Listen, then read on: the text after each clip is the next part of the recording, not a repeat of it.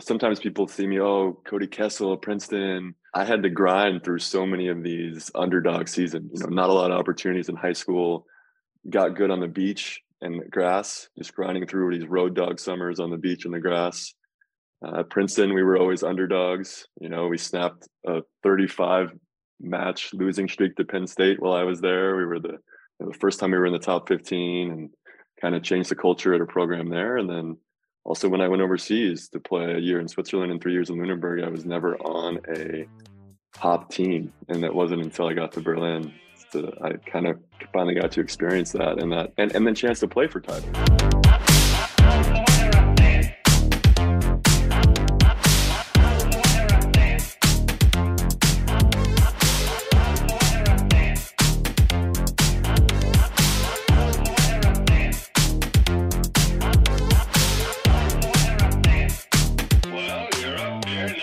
Tell you what, I was not expecting this room to be so cold. In fact, I want to let you in on something. I don't know if you've like seen the house I have here. I have this like ridiculously amazing house that I scored on Airbnb. But part of my duty is I have to pay the electricity bill. And he had mentioned, he was like, it's probably going to be around like 100 euros. And I was like, that's fine. I can pay out of pocket for like, my living situation like that, when it's like this and it's nice. And I get the bill for like mid-December to end of January, and it was 500 euros. And I know that like energy and gas is like so expensive right now because of the war going on and everything. But I couldn't believe it, dude. I was like, how? Like I keep this house at like, what do you like to keep your house at? What's a good temp for you? It's the exact same. We had the exact same experience. I don't Fahrenheit. I'm getting so confused between Fahrenheit and Celsius now, but it's like 20 something, like 21, 22. That's hot. Celsius. That's Celsius, by the way, for people. Yes. I have the same. I'm like, I keep mine exactly around like 21, 22. And I don't know what it was, but for some reason my electricity bill was $500. And I'm like, okay, now we got to start figuring something out. We need some tips for, I don't know how to be like energy efficient, but I have these like the wall heaters, but they like stick out a little bit, and there's like a knob from 1 to 5, and then I think they like slowly blow out air, but like the whole panel itself gets warm. I don't know, dude. It's a nightmare. We have the same. Germany also capped for large buildings, like in Max Schmeling where we play at 17. So it's super cold when we walk in the gym in the morning or when teams come to play. Wow. Interesting. They capped it as a nationwide energy saving thing for big public buildings like that. So wow, it's been real cold, but dude, that's gnarly. I mean, yeah, our practice gym was like 13 at one point. It was unbelievable, dude. And for those people, like I always figured like playing in Russia or playing somewhere where it was like really cold, it was like, okay, like that's probably going to be a part of the experience, like your practice gym at least. But man, 13 degrees, it's worth complaining. It was unbelievable. And that's what we did. We were like, eventually our president changed it because we were like, this is insane. Like breathing, when you're like huffing and puffing, breathing in cold air like that is so gnarly. Like, I don't know. I can't imagine like living somewhere like maybe in like Alberta, Canada, where maybe they also don't have the resources for like a warm gym. Like, dude, that's so hardcore. Yeah. Respect to all those cold North ballers. Also, Cody, did you bring your coffee? I got my coffee, man. What are we drinking? Just your normal like capsule coffee. How about you? Like what, an espresso? You drink Nespresso? Yeah, I got a. Oh, you got a little Nespresso machine back there. That's nice. There. Yeah, dude, I have my girlfriend's mug actually. Oh, nice. What is it? Hot. What do you mean it's her mug? Like she made it or like? No, we got each other. She got me one that says sunshine. Actually, it should be your mug actually too. Wow. Yeah. Did she forget to send that to me? That's hilarious. That's great. Dude, I am so ashamed of what I'm drinking right now. this, like, I'm gonna try to make this the smallest story ever, but basically, like, I use a catering service right now just for this week. I'm like trying it out where they send you all like 5 meals basically first thing in the morning, and then you eat them, and then the next morning, like when you wake up, there's a new set of meals waiting for you in front of your house, and you pick it up and whatever. And it's actually really convenient and pretty cheap, and like it's been really great. But because of that, I don't like go into the city anymore to like get groceries and do stuff. And so I finished my coffee, and last night I was like, I'm gonna do a podcast with Cody in the morning. Like I know I'm gonna need some coffee. And I went to the gas station because it was the only thing open. It was like down the street. And I got some like gas station Nestle like instant coffee. And it is not good, dude. I don't know if like good tasting instant coffee exists. But let me tell you, this is not it. And I tried. I was like, oh, how convenient, instant coffee. Like you just dump it in there and it's ready to go. And like I did a little bit and I was like, it doesn't taste good. Let's add more. Now I'm just gonna get jacked up on like the worst coffee I've ever had. So cheers to that. All right, it's gonna get us going, get us through this whole thing. I love it. It'll get us pumped up. Dude, how you doing, by the way? I'm good, man. I'm good. Yeah. We just had a huge win at home to make it through the play-in match for Champions League. So we qualified for the Champions League quarterfinals. Sick. So we made it through a really tough group. In the play-in match we played Ziraat, so the team that just picked up Lantarena and Nexi and Wuter Termat, and we were going to get. Usually you play home and away, and we were minutes from getting on the plane. We were in the airport, and then we got the news about the cancellations in Turkey from the earthquakes and how there weren't going to be matches played anymore. And of course, we made our way out of the airport. Our bags were already on the plane, but we figured it all out. And then we were going to maybe play at a neutral site, maybe play 2 matches in Berlin, because last year, when we played St. Petersburg and we weren't able to, because of COVID things, we played 2 matches in St. Petersburg. Wow. So we thought we might have played 2 matches in Berlin, but the CEV decided, no, 1 match, winner take all. We can't hold up the rest of the competition. You're going to play 1 match in Berlin, and that's the winner will advance. Wow. And we were up 24-20 in the first set and then blew that lead. No way. Had the mental toughness to respond in the second and the third. Osmani, Lantarena pretty much took over in the 4th set, and then we won it, pushed through at home, and won in the 5th. So wow, big. What was the 5th just set coming like? Off of that? We got a couple of big breaks early, and then kind of rode it. I think it was 15-8 or something by the end of it, but we just served on a pretty sweet level, and just we're happy that we, especially after the group, to get through Halkbank, Ankara, and Namir, and then also Zavierce and a good Bulgarian team. I think a lot of people thought we wouldn't make it through, and now we're standing in the top 8 of Europe. Yeah, so we're stoked. Yeah. That's super sick. And who do you got next? Perugia. So Perugia, March, home and away. Start, wow. I think, March 3rd. So always that's big.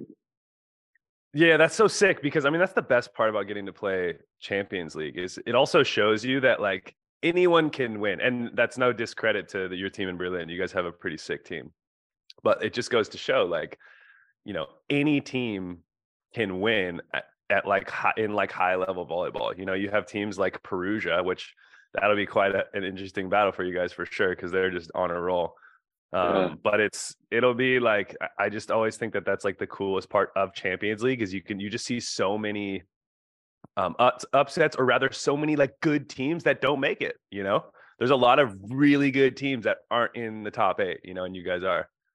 Totally. I think that's been a thing that surprised me even as a younger player, is the level of volleyball on any given play or two it's very across the world. You can find players that can do volleyball for 1 or 2 or 3 plays at a Champions League level. But, can you do it? How often can you do it? How consistently? That seems to be really, yeah, right. That's the whole thing. Dude, that's the best part about like Champions League to me is like, you don't have to do it consistently. You got to do it for 1, maybe 2 nights, Yeah. Like that's, I mean, again, like not to discredit any like what it takes to like make it far in Champions League. It's a huge honor, and like it's so sick to get to battle against good teams. And I think that brings out the best in everyone too, battling against these teams that aren't in your league. And like there's something extra about it that's really cool.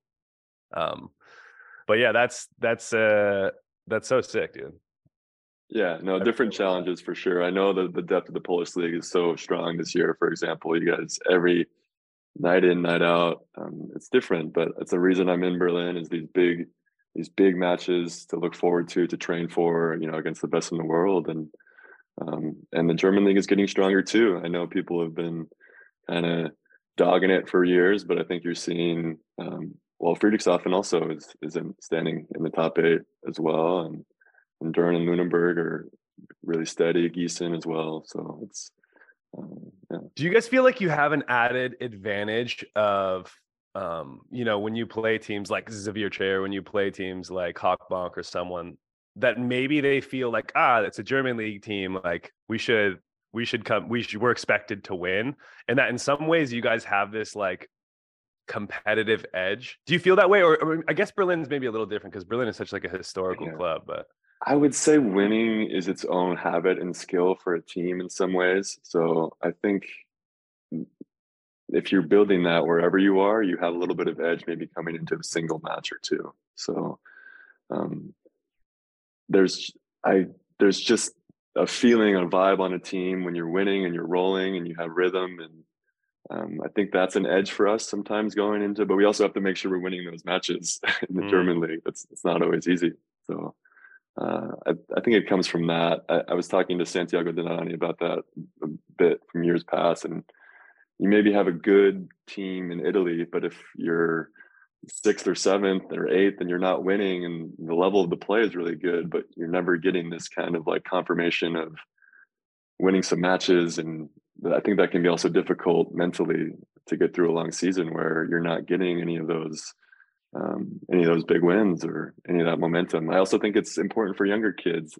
Kent Steffies is the beach volleyball player, is posting this stuff on Facebook a lot. But one of the things he said is kids need to experience some winning or some success when they're younger. And I would agree. I think it adds to the fun and the joy. And this, of course, you can get better by being on a bad losing team. I did that for so many years. I mean, my first championship was in Berlin for any sports championship. So for sure you can do it in other ways, but there's a certain feeling that comes when you're rolling like that. You said Berlin was your first championship, and you've played overseas for like how long now? 10? 8 years. 8 years. 8 years. 8 years. And so like when you say it was your first winning team, was it like also in high school or in club? I've just been on so many underdog teams my whole life.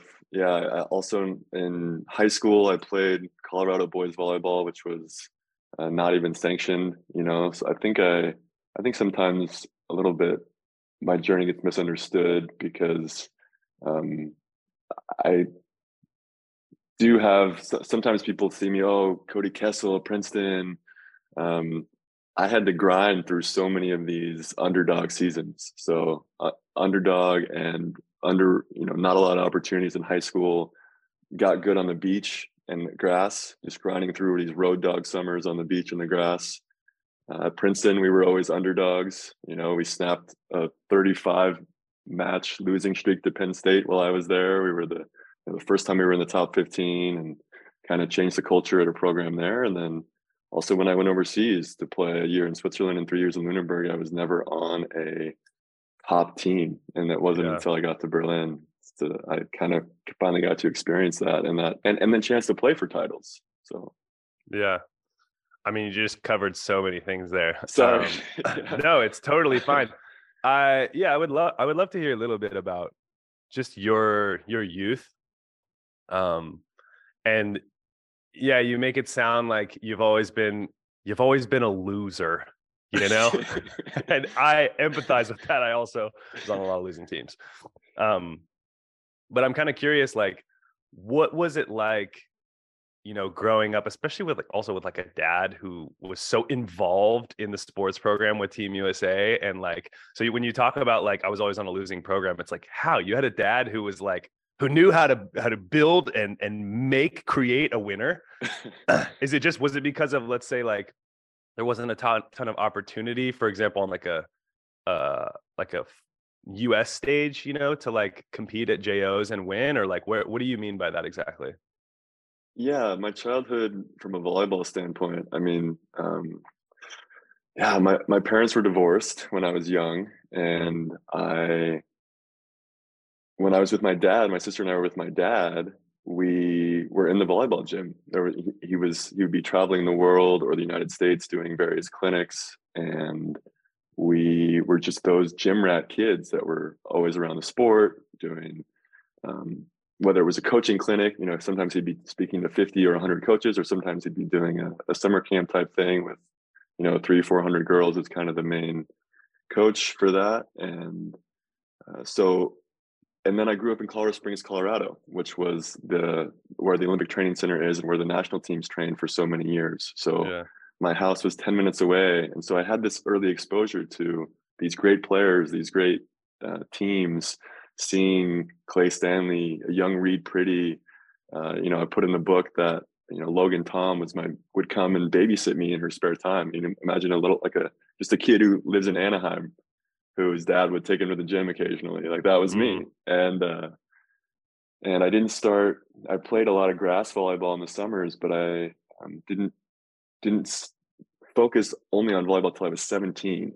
So that was kind of a pretty late start, and that also was a really late recruiting start for me. So I ended up taking a gap year after high school. Um, And I, is that I just because yeah, you played, like, I know you played like lacrosse and you played a bunch of sports, like you were kind of an all around athlete? yeah, I had a lot of exposure to a bunch of different sports growing up, and was lucky for that. Also growing up in Colorado, people are super outdoorsy, skiing, camping, just getting Did you outside a ski? lot with friends. Ski or Yeah, snowboard or anything? Yeah. Are you pretty skier, sick on skier. skis? Nah, I don't know. I haven't been in a long time, but it's always was so fun. Do you board? Dude, oh my gosh. I freaking wish. Sure. I did not snowboard that much at all. I really wish I did. And I regret not doing it more often. Like, how close were you to the mountain? Like to go It takes, skiing and yeah, snowboarding? 90 minutes, 2 hours. Okay, I So was it's still kind of like a in a trek. similar, yeah. I was in a similar boat. I don't know why when I assume Colorado Springs, I assume they're just mountains are springing up all around you, you know? Yeah, yeah, Like, totally. okay. No, totally. It's a little bit out of the way. As you know, it was a city of 500,000. So I went to like Huh. the downtown inner city high school type thing. It was Yeah. not like hardcore inner city, but it was still a city. And What dude, so but what had kind this of kid, what kind of kid were you? I'm I was a so total interested. nerd. I was an Yeah. ultra uber nerd, super into school, and then just would do sports on the side. Worked really hard in school. I go into that a bit in the book. Is I actually became a video game professional before I was a That's volleyball right. Call professional. of Duty? Was it Call of Duty? The Call of Duty. Wild. I was that kid Wild. with the Turtle Beach headphones. I would sneak out. I remember when it was a Christmas or a birthday that I got the Turtle Beach headphones. And the only thing that did is that meant that I could sneak out at like 11 or 12 at night and still play without waking up my family.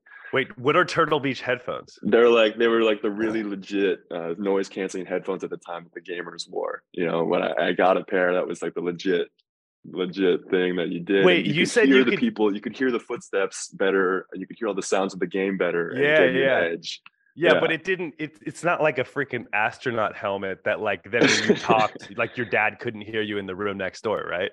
Yeah, like it was like that. I mean, I couldn't talk, but the full game could be on full blast in my head, and no Got one it, in the got it, house would hear it. got it. Nice. So I just would get, like I think you've said, Dude, you just how? get this How? really addicted personality, and Yeah. this was it for a year or two. I mean, but how? So like I'm guessing like most kids, you just like your friends are playing video games, you start playing video games, and then Cody just has to take it to like level Mach 10 or Totally, what? yeah. We had a clan. We would show up, and there was this thing called game battles, and it was an internet it was like an internet forum where you would match with teams from around the world, and then invite them to play a game, and it would be with like correct settings, and then there'd be a winner and a loser, and you would both report it, and you would need a capture card to film the game in case any funny business happened. But then it was just an Wow. honor system where you would report, and then you had US and global rankings of these clans. And we played a game against a top clan and I had a really good performance and they were like, hey, you want to play for our clan? And it was like, No oh way. yeah. What It the was like fuck, this. bro? And then I had best friends, that I'd never met in real life. There were these two kids in Florida and we would play this game type. Search and destroy, was our 4-on-4. Search and destroy was our bread and butter. Hell yeah. And I would be drawing pre-fire routes in class. I had all the strategy going, and I was just super competitive and loved that moment where like it was 1-on-2 and there's 30 seconds left and you got to defuse the ball, all that stuff. I just loved it. And McGruber! Sick. So yeah, I was a Dude, so total nerd. yeah, you sound like someone who is just like obsessed. Like if you found something you loved, you just obsessed over it. I would say so. Yeah. Yeah. And I mean, that's clearly it seems like you had that for volleyball and you had that for Call of Duty. Do you feel like where do you feel like that was like such a benefit to you and your success? And where do you feel like maybe it was like a downfall for you? Yeah, I'm certainly glad I didn't continue it in depth. I mean, I don't know, dude. Now it's like you could be a you millionaire could be Call of doing Duty both. player, I shouldn't be dude. doing both. Yeah, what are you doing? Open a Twitch channel. No, it's For those of you who want to see Cody open a Twitch channel, comment below. We want to hear it. It would, yeah, a little bit washed up now, but I think the really competitive deep focus is something that helped me. And when we talk about elite level mental performance, so many players can do the skills as we talked about before, kind of with these matches. The differentiator at our level is really a lot of the times is the mental side. And if you ask most athletes, oh, what % of the game is mental? Most people are going to say more than half. Some people say 70, 80.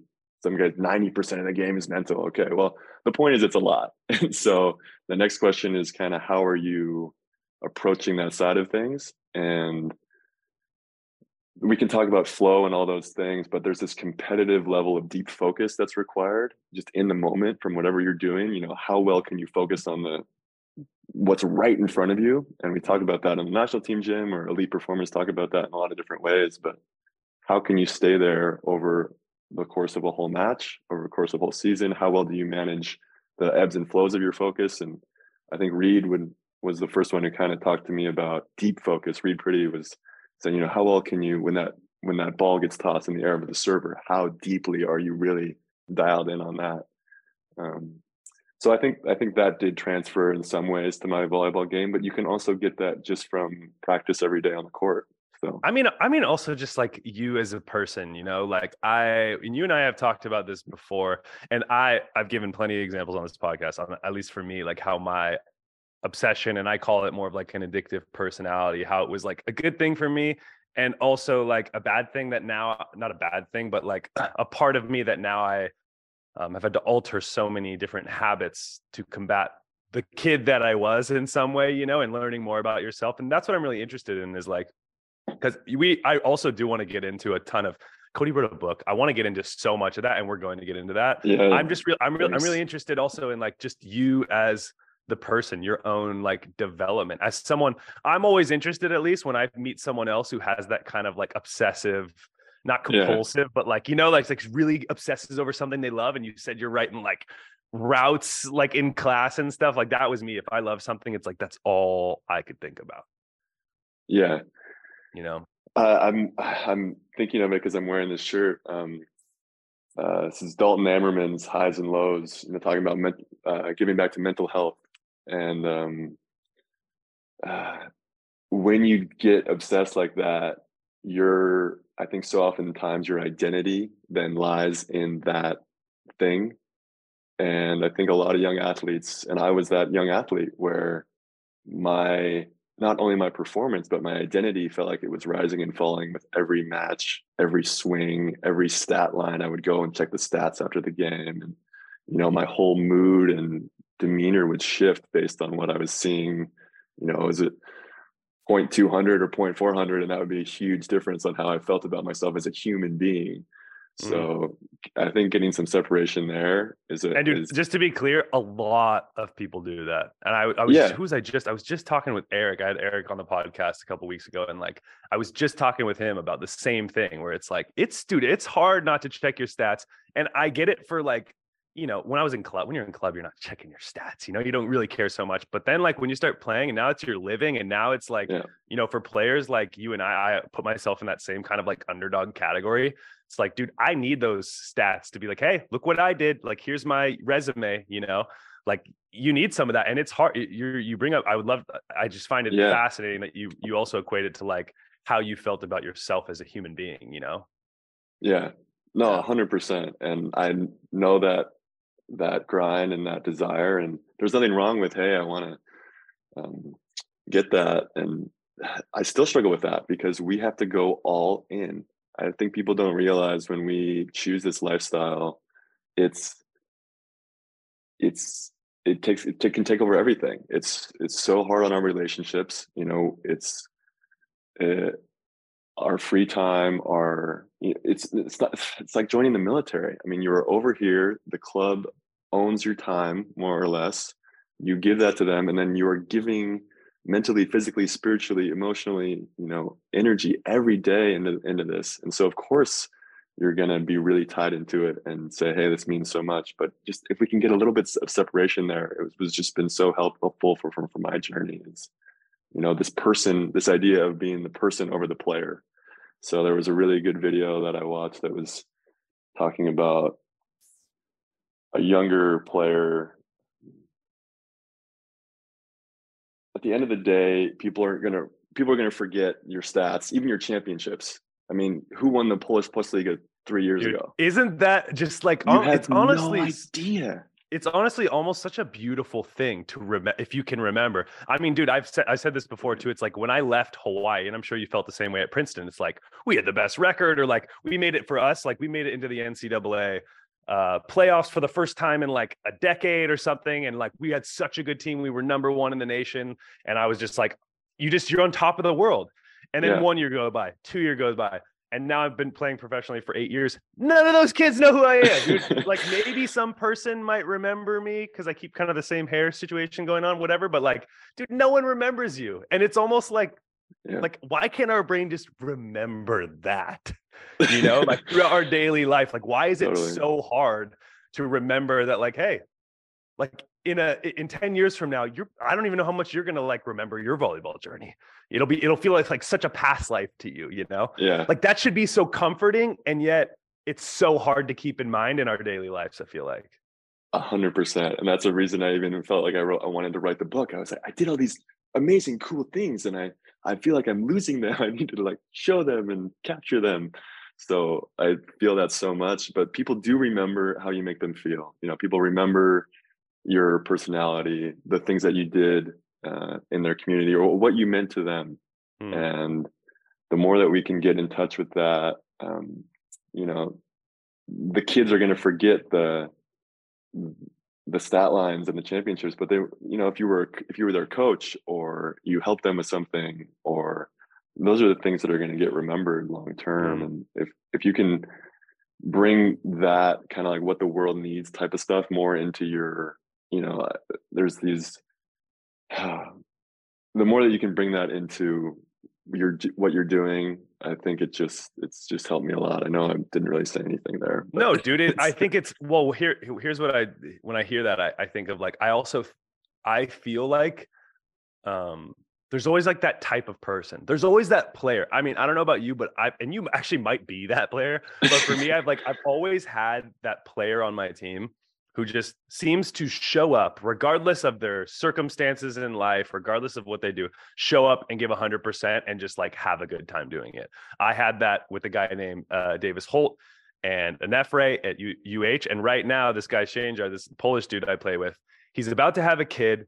He has his own job on the side because he's our fourth middle and makes like no money. So he has a shoe business on the side. He works, like he barely sleeps. Dude, the guy, and Polish people in general, we all know, are machines. They're not human beings. They are robots that are crafted in factories. But like this guy is such a machine. And every time I think about wanting to complain or whatever, I just look at him like, how could I? The guy's like about to have a kid. He's got a full-time job on top of his full-time volleyball job that he gets paid almost nothing. And he shows up and every day he's like, I'm gonna fuck you up. I'm gonna eat you. I'm like, and he's jacked and just like, but it inspires me, you know? And it's like, those, to your point, I completely agree with you. It's like 10 years from now, I'm going to remember him. 10 years from now, he's going to be my example when I explain to someone else what it means to be like that hardworking person, because he'll forever live in my mind as that example. And I've had that on a lot of teams that I've been on. And I find it to be like, to your point, it's like, it's one of the most beautiful things you can leave behind for someone else, you know? Yeah, totally. And there's a sports psychologist, Dr. Jim Lohr, who does a great work on this. He calls it the hidden scorecard. And he says that a lot of times we're judging ourselves on this hidden scorecard, which is our treatment of others and how we're showing up in our daily lives and living our values. And when we can get alignment on those things, and we can find out what we truly value, what, you know, and what you're doing with the podcast, what we're doing with, doing our best to share our journeys to younger versions of ourselves. Those things can bring so much into that journey and the way we're going through life. And I just think it's so important to talk about, even when they see players at this, or at the levels we've reached. It's like, you guys, this is these are the things that stick with you. So a lot of the times, these relationships, and the way that you treat others, and then it will also empower high performance when you get in touch with that stuff and figure it out what it means for you. Well, speaking of sharing your journey, you did write a book, and guess what? I do want to talk about it. And I know, like, you as a person, also your story is really interesting and fascinating. And on top of that, to me, it was just, I was like, I have to have Cody on here, because I don't know any other players who have written a book. And I remember writing like years ago that like my goal was to write a book before 30. And obviously I didn't do that. That's not, we're finding a new voice, whatever. But I just think it's like, it's such an amazing thing that a professional athlete, has finally written a book in the volleyball community. I think it's literally the coolest thing. And I just, first off the bat, like, want to just like give you some love. Like, I thank you so much for doing this. And so does hopefully the volleyball community. And hopefully a lot of people get to read it. I hope this helps as well promote it, because I wanted to do everything in my power to be like, yo, let's let people know, because this is sick. Because what I think people don't realize is it's so easy for, you think about, like, I don't know, like a LeBron James, or like someone who's in the NBA, they're making millions. Why write a book? Yeah. Like, and it's like, why not just spend your time playing Call of Duty and starting a Twitch account and just like, why? And I think that's the thing that I think is so beautiful almost about our sport, is like, unless you're the 0.1% who's making like insane money, where it's like, just chill. And guess what? A lot of those guys from a mental standpoint are not that happy. Right.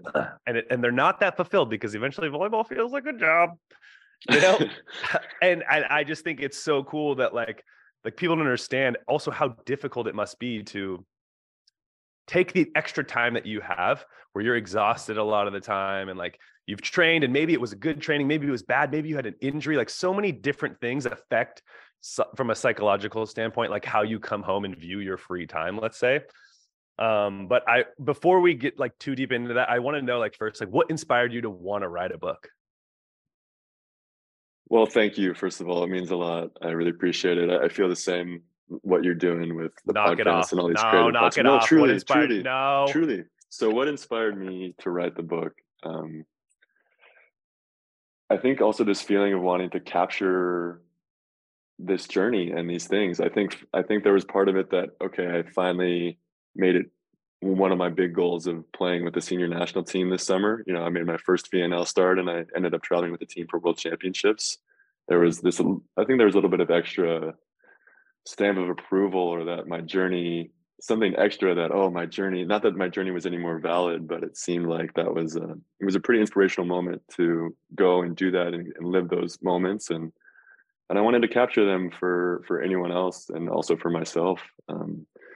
And then I've written a blog and a newsletter for, I don't know, 7 or 8 years. It's been my thing on the side. And I also wrote a senior thesis at Princeton. I was a history major, so we did a lot of reading and writing. And I wrote, 60, 70 pages. It was basically like a small book. And I really enjoyed that. and I wanted to write a bunch of letters to my younger self and also just capture all these things that meant so much to me over, 8 years overseas, 4 years through Princeton. And what do you walk away with? And I just wanted to capture more of those feelings and hope that they can reach other players and help them with the similar struggles that I had and help make it easier for them too, hopefully. So there's so many things. And as I was going through the book, I was just overcome with gratitude for there were so many ways along the path where I shouldn't be here today. There's so many things that could have gone a different way. And when I was going back through my journey, I was thinking of all the injuries, all the roadblocks, all the coaches that helped me, all the little different things, and just overwhelmed with gratitude and joy and this positive energy but look, here I am. I'm still going. I'm 31. I've achieved a lot of these things that a little Cody Kessel would just be losing his mind about. And when I stay in touch with that inner child, that's also when I'm continue to play my best volleyball. So I know that was a lot of answers, but it's a bunch of those things kind of tied into one. No, yeah, I can imagine. I can imagine there's something. And dude, maybe it's the same feeling for you, but I feel so similarly with like creating the academy and working with kids one-on-one and the podcast. And it's like, it gets me back in touch with the younger generation. And really what that means for me is a younger version of me. And it is such a great reminder, especially at our age. I'm 30. Well, I'll be 31 in a couple of weeks. You're 31. Like it's such a great reminder of like, oh yeah, I love this thing, because there's so many days where, for me at least, there's so many days where it feels like it can feel just like a job, Certainly. Yeah. And granted, like, I think just playing volleyball, I've always called it like, it's like my church, like in those, normally for that hour and a half, it's like, I'm thinking about nothing, but like whatever I'm doing, even if I'm upset with something, whatever, at least I'm focusing on what I'm doing. It's the outside of volleyball that can become a little more difficult to deal with as you get older, I feel like. But you're right. I feel like it absolutely, I could imagine like completely reignited a flame for you. And do you feel like it's given you this, you said sense of gratitude, but almost like this fire to want to continue? Totally. Yeah, totally. And what you just said, you're saying, hey, it's your church and you're able to focus on just what you have in front of you. I mean, that's also a key reason why you're such an elite player and you made it to the levels you have, is this. When I step inside this area, this is what I can just be completely immersed and completely lost in. And but for me, sorry, your question was. I don't even remember if it was a question, honestly. This is less of an interview. It's more, I don't know. This is a chat. That's literally all this is. I'm just brainstorming. I don't know. I was so fascinated by, the older I get, the more fascinated with like, how much can I get in touch with that? Like getting in touch, not just with like the younger generation. Like, for example, we have this kid, Jaden Russell, I think his name is, who's like going to be a UCLA recruit. He's here right now in Olsztyn training for like 2 months. He's not practicing every day with our team, but like he's showing up in the gym, and he's from the States as well. And he's doing like, he took a gap year and like, he's just traveling, whatever. And so Javier's helping him out with John, and they're like, anyways, the point of saying that is like, he's 19, and dude, when I have conversations with him, it's like, and I'm the only other American here now, it's like, dude, he just seems like such a boy. And I'm like, dude, that was me, bro. Just like, he's so full of like, so excited to be here in Poland. Meanwhile, I'm like, get me out of here, dude. No, but like, it's like that energy it brings. It's like such a reminder of like, dude, Taylor, like that used to be you, bro. Like that energy. And some days it is, but like, I think having resources or having something in your environment to give you that type of energy in whatever you want to do. It's the same with like, I don't know, if you have that teammate who's just like always showing up and working hard and good sense of humor, and like, no matter what, it's like, that's the environment that like, it'll bring that out of you more often than not, as compared to, for example, like I've been on teams where, specifically in France one year, where it was like, this is our job. We don't like the coach. We complain about him a ton. Like we bitch about how much we don't like him. And then you get in the locker room and guys are bitching, and it's just like, now they don't like the practice. And so everyone just treats it like a job. And then it's like, what am I doing here? You know, when you're young, it's like any opportunity you get to play is like, I'm down. Like this guy's Yeah. training with a pro team and he's so stoked, like so stoked, you know? And I think there's something really special to that. And in fact, I think getting a chance to do something like for you, write this book that like kind of makes you think about your journey. I think it's such an important part that I wish I feel like a lot of high level athletes could really benefit from, or especially for those maybe pro athletes now who are struggling, just like taking the time to remember, like, dude, remember how far you've come. And now for you, you got a book Yeah. that you can look back on and like you got plenty of memories there, you know? 100%. And just a simple reminder of this is probably a pretty negative way of saying it, but there's so many guys that would kill to be where I am now. And I just Mm, even remembering a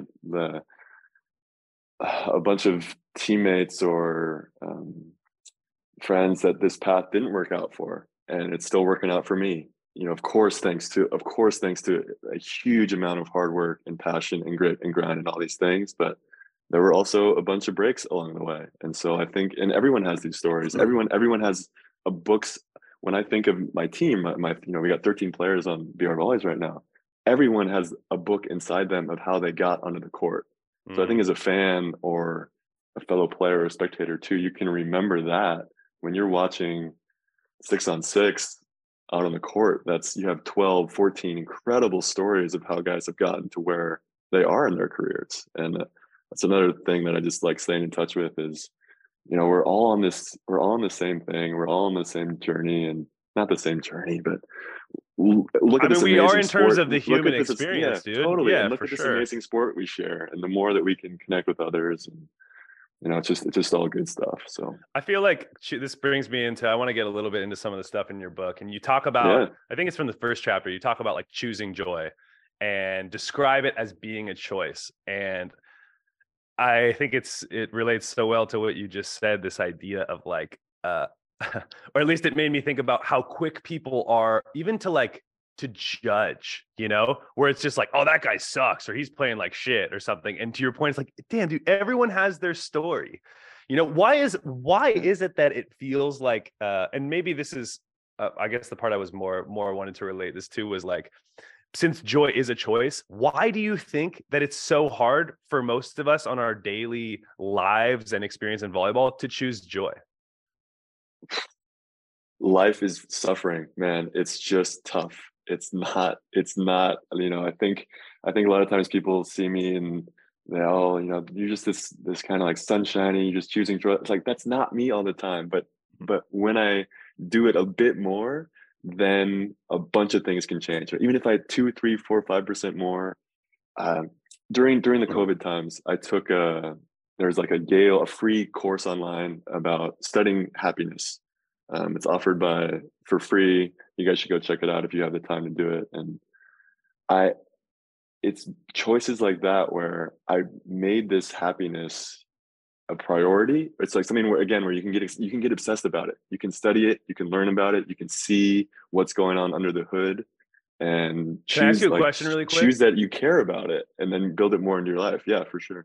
No, my thought is you said like you decided to take this course on happiness. My thought is like if you already feel like so happy and full of joy, like why take the course? So it makes me I think like didn't. Sorry, so this is like when no, no, COVID no, was no, no. happening, and, That's and what I'm everyone. trying to yeah. Yeah, oof, yeah. I would Like I just. want I to know mean, your struggles, like what speaking you of went the through. relation, yeah, totally. Speaking of Yeah. the how it's hard on the relationships, is I had just broken up with a long-term girlfriend of mine.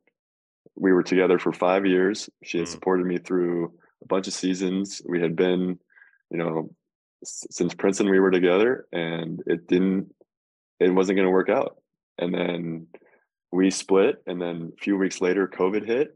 And you're back with your family, and everyone's world, more or less in different ways, was upended.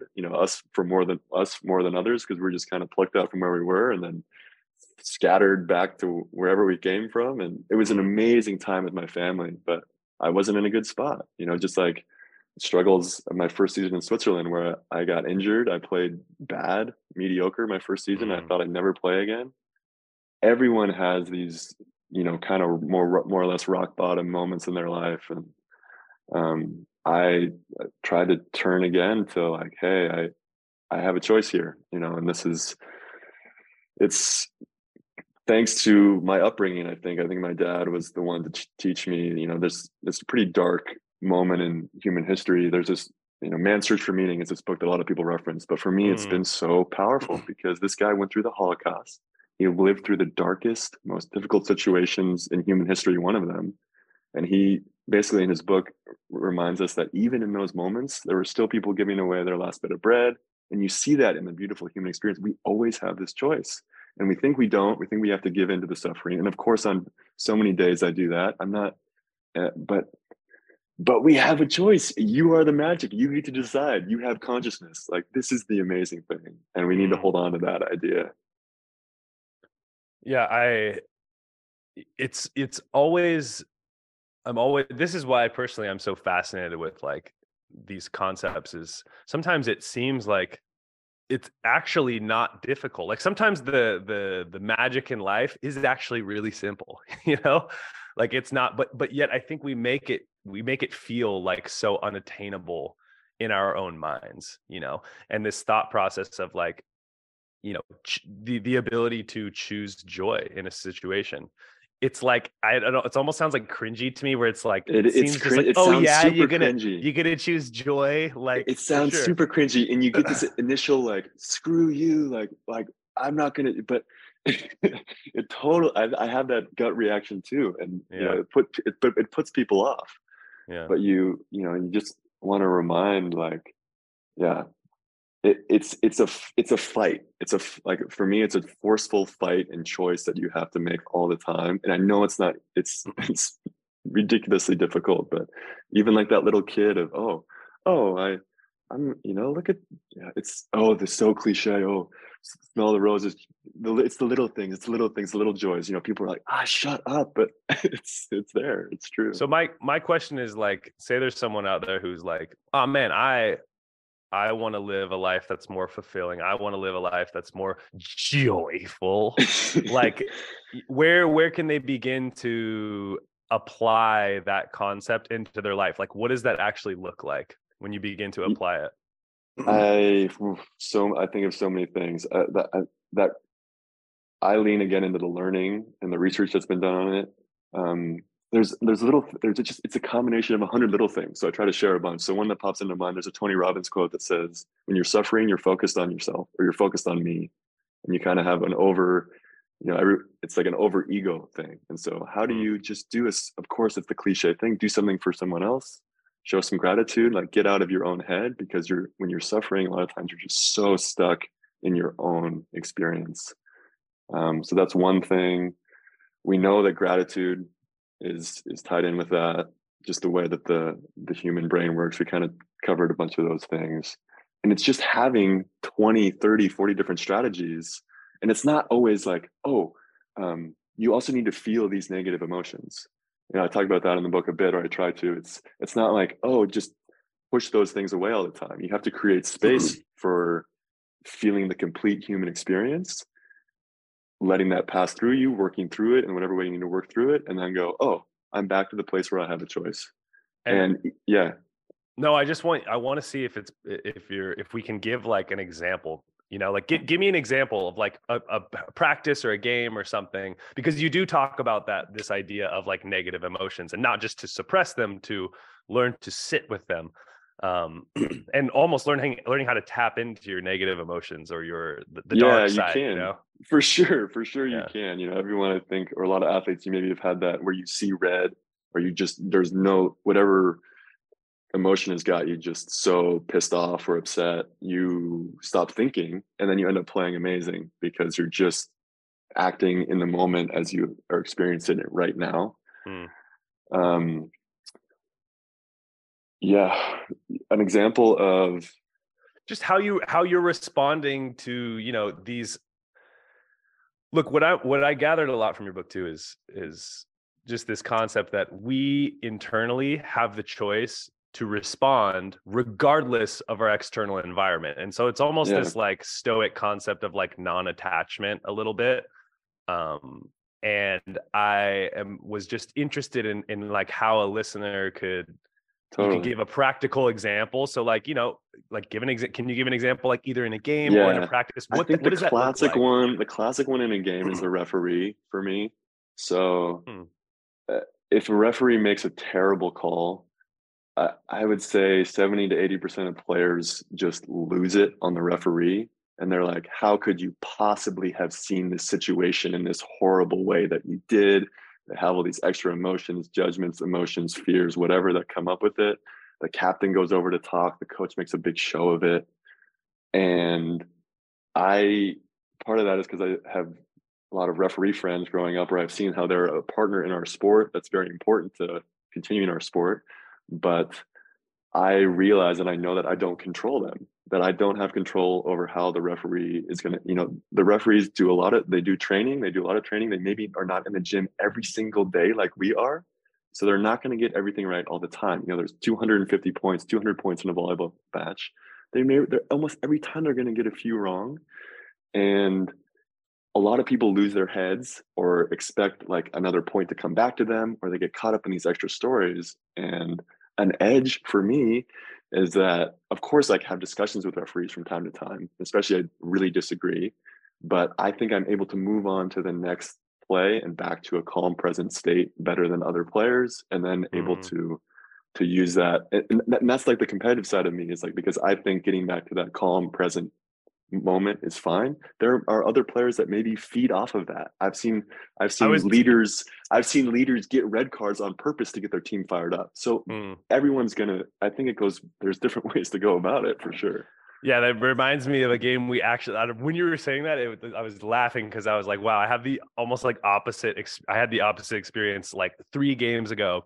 Javier, our coach, was like so pissed. I don't even remember what the call was. And Javi's like freaking out at this ref, like, just like, this is insane. Like, it was like, what are you doing? Freaking out. And all of us are like, what's going on? Everyone's freaking out. And I feel like internationally guys freak out so like, especially in like the Italian league, also in Poland, like guys are just like, it's so dramatic and excessive. I love it, honestly. Yeah. But I remember him getting so frustrated and me being like, all right, fuck this ref. Like it's almost like, and I've said this before, where I feel like as I get older, finding ways to grab external energy and bring it inside of me is like such a strategy. Because like when I was younger, like, dude, like this Jaden, like if I was 19, like I remember mine. I'm sure you remember your like first time stepping on the national team. Like, dude, you got the energy. The energy is there. You're not tired. You're like, holy shit. It almost feels like you're dreaming. Like and I remember my first games as a professional in the Italian league. Like, just like so excited and stoked to like be playing, and like energy was not the problem. And then as I get older, it's like I'm like constantly looking for like, all right, looks like we're getting a triple shot of espresso this morning. Like, and you need to take that. I'm saying, especially for players, take that challenge, take that determination, that feeling of proving other people wrong.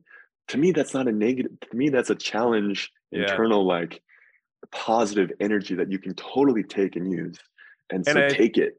And you brought up such an interesting point too, this idea of like, to me at least, it was like, figure out what works for you, because you're right. Like I look at, and I've used players, one of the players I use as an example all the time is like a guy like Max Holt.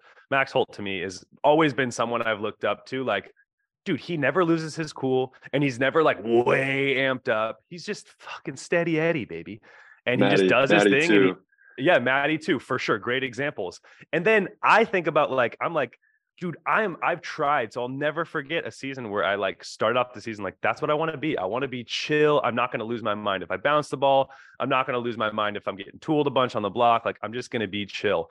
And I realized like, I can't, dude. I can't be that guy. And I am pretty mellow. I'm not like someone I'm definitely not someone who gets overexcited on the court personally.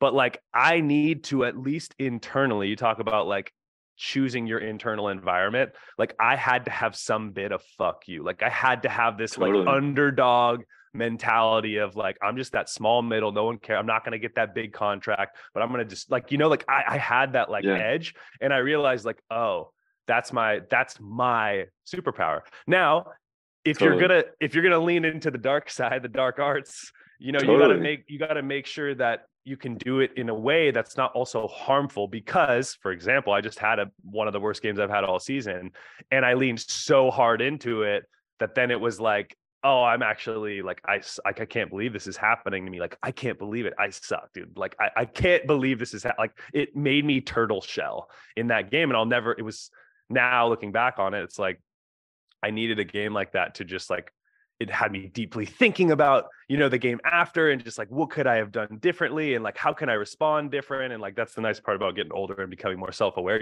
You're able to really take the most from those small lessons life has to give you. Yeah. But I think it's interesting. So where do you find yourself on that scale of like, you have this kind of like underdog mentality, and maybe you have a little bit of like, you're a little in your mind, at least like you're ready to bark. And then at the same time, trying to get to that present kind of point for point, smooth mentality, like calm, cool, collected. Man, great. So glad we're touching on all this because I haven't lost that. And maybe I didn't touch up on that enough in the book of how that's a it, throughout my journey. That's been a thing, same thing as you, this underdog mentality, this chip on your shoulder. I don't think you can lose that. I think if you lose that, it's, but how can we have a healthier relationship and make sure that it maybe doesn't affect us and make us bad teammates or poison ourselves as people off the court? This is separate things where I'm saying you can really effectively, when you, like you were saying before earlier in the podcast, when you step onto the court, you kind of, it's just your church. It's just like a separate thing that you go and step in to do. And then Taylor off the court is, there's some of that to that, like you turn into the beast, whatever it is that you kind of switch that personality on. I think that's totally fine. When I talk about the ref thing, it's the players that it's just being the awareness of, hey, here's what's going on and how can I use it to my advantage. Some guys are going to do it differently than others. And for me, I tend to lose my head. I start seeing red if I get too into the referee or what he's going. I lose my head, and I've already like, then I'm going to try to hit the ball, next ball harder, which you need this balance of like, how can I take that energy and then use it? So I really don't have an answer for you. It depends on the situation, and you learn from it like everyone does for themselves. No, I really want to know, like, where do you find, like, forget about the like referee example, just in general, you as a player right now, where do you, and have you always been consistently like the same? Like, actually, we're mixing it up.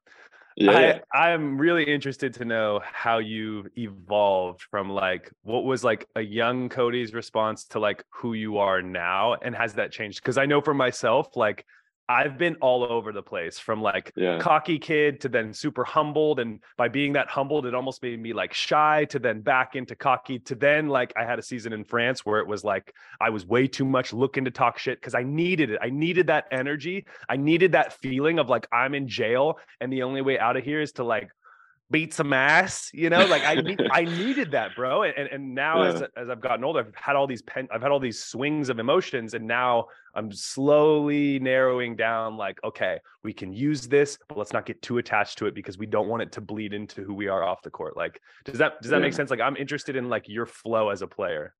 Totally. Yeah. First thing I'll say is I also think if we step out onto the court and we're already doing all this meta thinking about what we're taking and not like, I think you've already lost the plot. We'll just step on the court and go play. Second thing is about my history is when at Princeton, for example, I was super nice, wanted to be everyone's friend, had a lot of people pleasing. Still to this day, it's something I struggle with. I have a lot of people pleasing in me.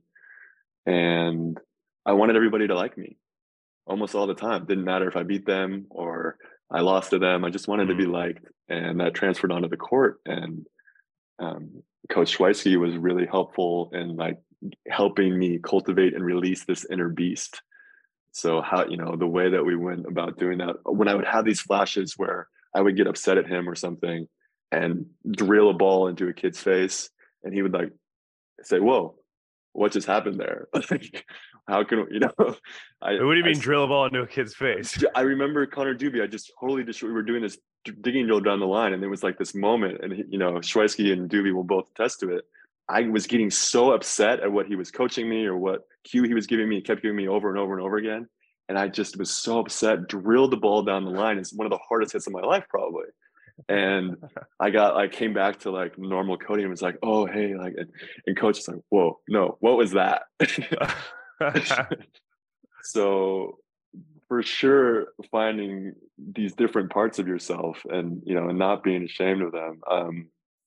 I had to go into grinder mode. I mean, even though I was a second team All-American out of Princeton as an opposite, my first year overseas in Switzerland was really difficult. Moved from opposite to outside hitter, and our team was losing. And it's my first year, it's my job, and I struggling. And then I worked myself so hard. I worked myself into an injury, basically, more or less, and was out the rest of the season. What happened? Hey, well, probably uh, really on like an inside out route after I hand passed in 5, just torqued my ankle and tore all 3 ligaments, and then had bone bruising on my talus, and was out 4 or 5 months. And there was maybe a chance I could come back and play, but I ended up just staying on as because I had the obsession and the passion still. I stayed on and did rehab, but then became a data volley assistant scout for my team. But at that point, again, had a mediocre season. Was kind of in between playing opposite and outside. Didn't really show anything special.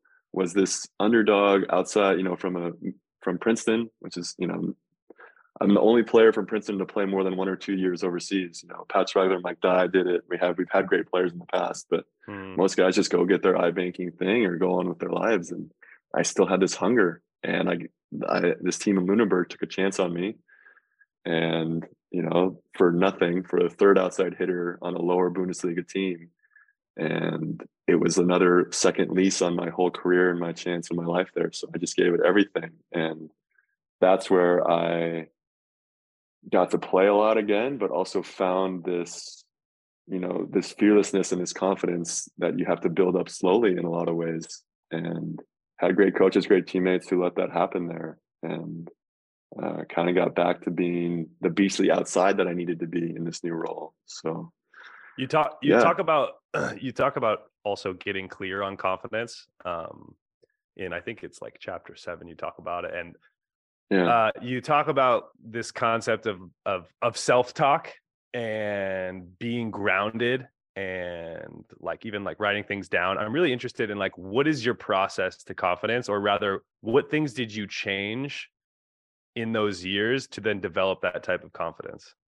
Totally. I would love to dive into an example from that. So in Lunenburg, I remember the role on my team, because of the way my career has developed, has oftentimes been as a float server. And because I spent then so many years in that role for my team, it's now become a strength of mine, even at the highest levels. So I think that's another misunderstood thing about me. I was a jump server. I can still jump serve, but this float serve has turned out to be a really effective thing that's helping me. Anyway, back in Lunenburg, I had pretty negative thoughts about it. I hadn't accepted it. I was the classic, I'm just not a very good server, or the technique's not so good. It's soft. It's not working so well, or it didn't feel like confident, manly serve. You can all these other things that come into it. Yeah. And we did an exercise where you write down some of these. First, you have to get vulnerable enough to write down for yourself what some of these thoughts are going through your head that are not helpful. And when you get to that point, then you can basically self-edit them. You can go back in. So if mine was, I have a soft serve or something, when that thought comes in my head, you can do a series of journaling exercises where all of a sudden, the next time that thought comes up, you go, oh no, I don't. I actually have a very effective and nasty float serve that helps my team. I want to be really clear about. You can literally script this out to yourself. Sorry, go ahead. Yeah, no, I just want to be really clear about how this works. So you're saying maybe there's a journaling exercise, and I don't know if you have either resources for where people might be able to seek out if they're interested in being more grounded through journaling. But for you, it was let's write all the negative self-talk out, look at it, review it, and find ways to almost reframe it. Is that the exercise? Yeah, it was a bunch of steps where, you go through your strengths, you go through your weaknesses. I'd have to ask Stefan Hubner for it, actually. So it was like a 12-step thing we did with the whole team. But in the course of those program, dude. It was like a 12-step program. But in the middle of that, there was so I'm gonna have to dig this up and find it for the podcast notes so we can throw it in there. But in the middle of that, I'd gotten to this point where, okay, talk about our strengths, talk about our weaknesses. And then I got to this point of being able to write down some of my negative self-talk. And you see it on the paper and you go, this is ridiculous. Even, or um, I have had negative thoughts about, oh, my passing technique is not good enough for the highest levels of sport. And how do you work through this? Because these limiting beliefs and these limiting stories can derail entire careers. And so if you really want to get under the hood and have the vulnerability and emotional strength to get into them and then change them and go, okay, I know that these thoughts keep coming up. Now that I've done journaling and I give my brain something else to feed on that I've written, even if the thing on the chalkboard, right? Write it 20 times, 50 times in your notebook. I have a nasty, ineffective float serve, and the other team should be terrified when I am behind the line. Okay, that's a long one, but you can shorten it, and then you can write that, and it can become a mantra, and it can become a sticky note on your phone where you see it 100 times a day. Where that every time you see that little blue sticky note, it means, I'm an athletic receiver, or I have everything I need inside of me already. I need to succeed. Whatever that can be so powerful if you're repeating that kind of self-talk to yourself, especially when hey, oh, there's that negative fun little thought loop I have going on again. If here it is again, showed up. This time I have a toolbox to deal with it a little bit better and to help me move forward. And I think that those like self-talk is obviously across all sports is just such an important subject. You mentioned The Inner Game of Tennis, which is a great book also for people to check out. That kind of goes through like the different self one and self two and different versions that we have of ourselves. And I find it to be like self-talk is so interesting. And to me, it's something I look at like the younger version of myself, right? And I think like younger version of myself, self-talk, like I wasn't interested in that. I was having so much fun and like loving so much what I was doing. Like I wasn't even aware of it. So, right. It's like this first step is like being self-aware that like, oh yes, sometimes I talk negatively to myself, and understanding that like the story you tell yourself is through which you begin to see the world.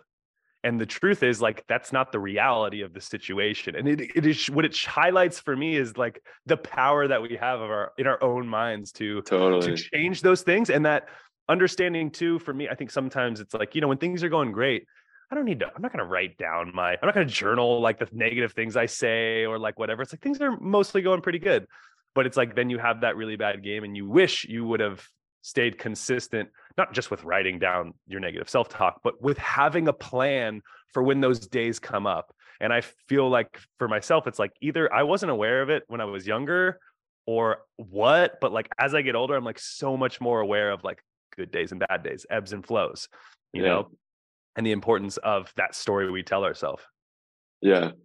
And for all the other listeners out there, again, it's totally normal to have these ebbs and flows. It's totally normal to have these thoughts. It's totally normal to have these whatever stories are going on inside of your head. It wasn't until this exercise, I was 24, 25 when I was 26 or something when I did that exercise. This was a much later like jump in my career that I just happened to remember because it was so impactful for my self-talk and my self-story, and then therefore my self-confidence, because that's what I was saying to myself about myself. And you also in that chapter, you talk about like being grounded. Can you describe a little more of what you mean by like being grounded? Yeah. I think there's a great You're talking about quote. walking barefoot on the earth, dude? It didn't make it into the book, I don't think, but there was a quote by Micah where he said that, I know where my identity lies, and that's in Christ, and no win or loss will ever define me. And I went, whoa. Micah is one of the most consistently confident, incredible players and athletes that I've played with. And he is so grounded in his faith in God and Christ. And I don't have that, we can get into that, but I don't have that. And so you have to find another way to be grounded. And again, your identity, not just as an athlete, but my identity as Cody Kessel, as a human being, what I bring to other human beings around me, my relationships, and how I show up in my day-to-day life. And okay, that's grounded in your identity. Your identity is also changing all the time. So can we ground in where I come from, my family, these other things that ground us to the bigger forces in our life or whatever those may be. And I know you and I have had conversations about this gray zone. We're not picking this 1 or 0 or this black or this white. Like there's something we're still maybe trying to figure out what's going on here in this gray zone, but we can't. It's so easy when you can pick a 1 or a 0 or a black and a white, but we're not there. And so then how do we work with that, if that makes sense? I mean, dude, yeah, like you said, you and I have had long conversations about this before, and I mean, I had a long conversation about this similar topic with Micah Hancock, Yeah, female setter, recently, and the same idea, right? Where it's like, oh man, I'm almost envious of someone who's just like chosen a religion and like, all right, this is just how the world works, and like it relinquishes the control to someone else. It's like, yeah, well, I'm not always, God's in control, yeah. and I am envious of, in some strange way, and maybe that's not the best way to word it actually, but like, 100%. I think, yeah, sorry, there's like a Da Vinci Code quote or something where he's like, yeah, I haven't been blessed with faith. The guy asked him, before he lets him in the library, he's like, are you a true believer? And he's like, I wish I was. yeah. It'd be so nice. Yeah. I mean, I don't know about you, but I do genuinely feel that way sometimes. But I also do recognize that that it doesn't mean I'm this like free-spirited, loose-ended, like that I can be grounded even in my non-belief, let's say, but it just takes, let's say, a little more work to really understand then like what does ground me and how can I embody that, right? Totally. So I don't know, what's that look like for you, bro? It goes back to my values, and Yeah. that's a changing process over time, and I even have them written down. So for me, it's love, joy, passion, grit, resilience, relationship, knowledge. Those are some of the ones that I think and you have to remind yourself of that. It's on some of my bios. It's just like, what am I? Who am I, and what am I about? And maybe that's the better. That's also from Read Pretty, I think, or from other high performance sports psychologists. You can ask yourself those two questions: Who am I? What am I about? Journal for 2 or 3 minutes on it, and all of a sudden you find out pretty quick. And how can I bring that into my daily life and into my game and into who I am and what I believe and how I live? So, man, because we get to define ourselves, right? Like that's the other beauty of this side of it. It's like, who am I? What am I about? All of a sudden, we get to decide that. Yeah, and it reminds me of like, it, even for someone, let's say, who's chosen a religion like Christianity, every Sunday they go and remind themselves what their purpose is or why they're here. And I think it's such a good something that someone, at least for myself in my position, can learn from is like, what's going to ground, like, let's call it that church is grounding for Christians, right? It's like, what grounds me? What's my church? Well, what's my church? But like, in terms of like who I am as a human being, it's like, what reminders do I have? And that's why I think it's so like community is so powerful, and that can be tough, right? Like you go to church, you're surrounded by all these people who believe exactly agree what on you the same believe story. and like exactly agree on the same thing. And I think sometimes like we don't, like for myself, it's like I don't always have that. And then guess what? I'm all alone, like I'm out by myself, and like, you're with teammates who, English isn't their first language. And like, so you're not going to be able to normally have these like really in-depth conversations about like, who are you as a person? Like, what are we doing here? Totally. And so I think it becomes more difficult to be grounded. So I guess just to kind of finish off on this subject, like I am really interested in like, do you have any specific habits or things that kind of like help you stay grounded? Do you have those people in your life you talk to? Do you have certain habits or rituals that kind of help remind you of like, oh yeah, this is who I am and this is what I believe? Yeah, great question. It's books. A lot of times I think that's helped me through a lot of seasons overseas when you get that lonely feeling, all kinds of books and reading and learning. Of course, my relationships with my family, my friends, my girlfriend. Quickly, what are you reading right now? Oh, I actually, for the book, I stopped. I'm reading just functional, like a functional weight training book. But I'm reading another great book. It's by Chris Bosch. I can highly recommend this one too. This was kind of his letters to a young athlete. It's full of other great stuff too. It's not that I modeled it off of mine, but there's, he had an amazing career and was a really good writer too. So I think that's a good one to check out. I quoted in the book one or two times. But yeah, maybe I don't do it enough. Maybe I need to get back to that. You know, again, who am I? What am I about? It's Maybe you like and you I should said, start our with the own community church, and the dude. church. Yeah, let's do it. No, I'm down. it's important, and yeah, the community thing is huge. You know, it's built into our teams, but those are so fleeting and changing so often, right? You have a Mm. community, you have a group, but it is tougher to have these deeper conversations, these longer conversations. So yeah, And but you're creating a community right now. So no, everyone reach you are out, too, dude. touch No, I base. mean, Yeah, yeah, yes, for sure. I mean, and that's why I love, that's my goal, I guess, in some way with the podcast, is to make it something where it's like I get to know more about Cody as a human being. So that way when I see you and we're playing together or we're playing against each other, it's like we have this deeper relationship than just like, because if volleyball is, let's say, our shared religion, and playing the game is our church, more or totally. less. And so it's nice to have that like deeper level of meaning. And I hope people also can connect, because I think when I think about like at least sports community, it's like, man, who from any sport, to me, I don't see a lot of like understanding who people like, who's Tom Brady like as a Yeah. human being, really, or Actually, like, deeply, really. well, Yeah. they did a huge documentary series on him, which was super interesting. But even then, it's like, so I'm happy that we get to have these kind of conversations. And I do want to like mention a few things also. You talk about also this idea of like managing your energy and almost like scheduling in time to chill. Do you feel like that has become more important to you as you've gotten older, or like, what did you mean by that? Yeah, the one, this is more written to myself at Princeton when I was so type A, go, go, go all the time, where Mm, I did almost need to schedule in downtime because otherwise I didn't get any. The classic thing my mom says, we're human beings, not human doings, or, just, you need to just be classic mom. less doing, more being, Cody, just Mm, be.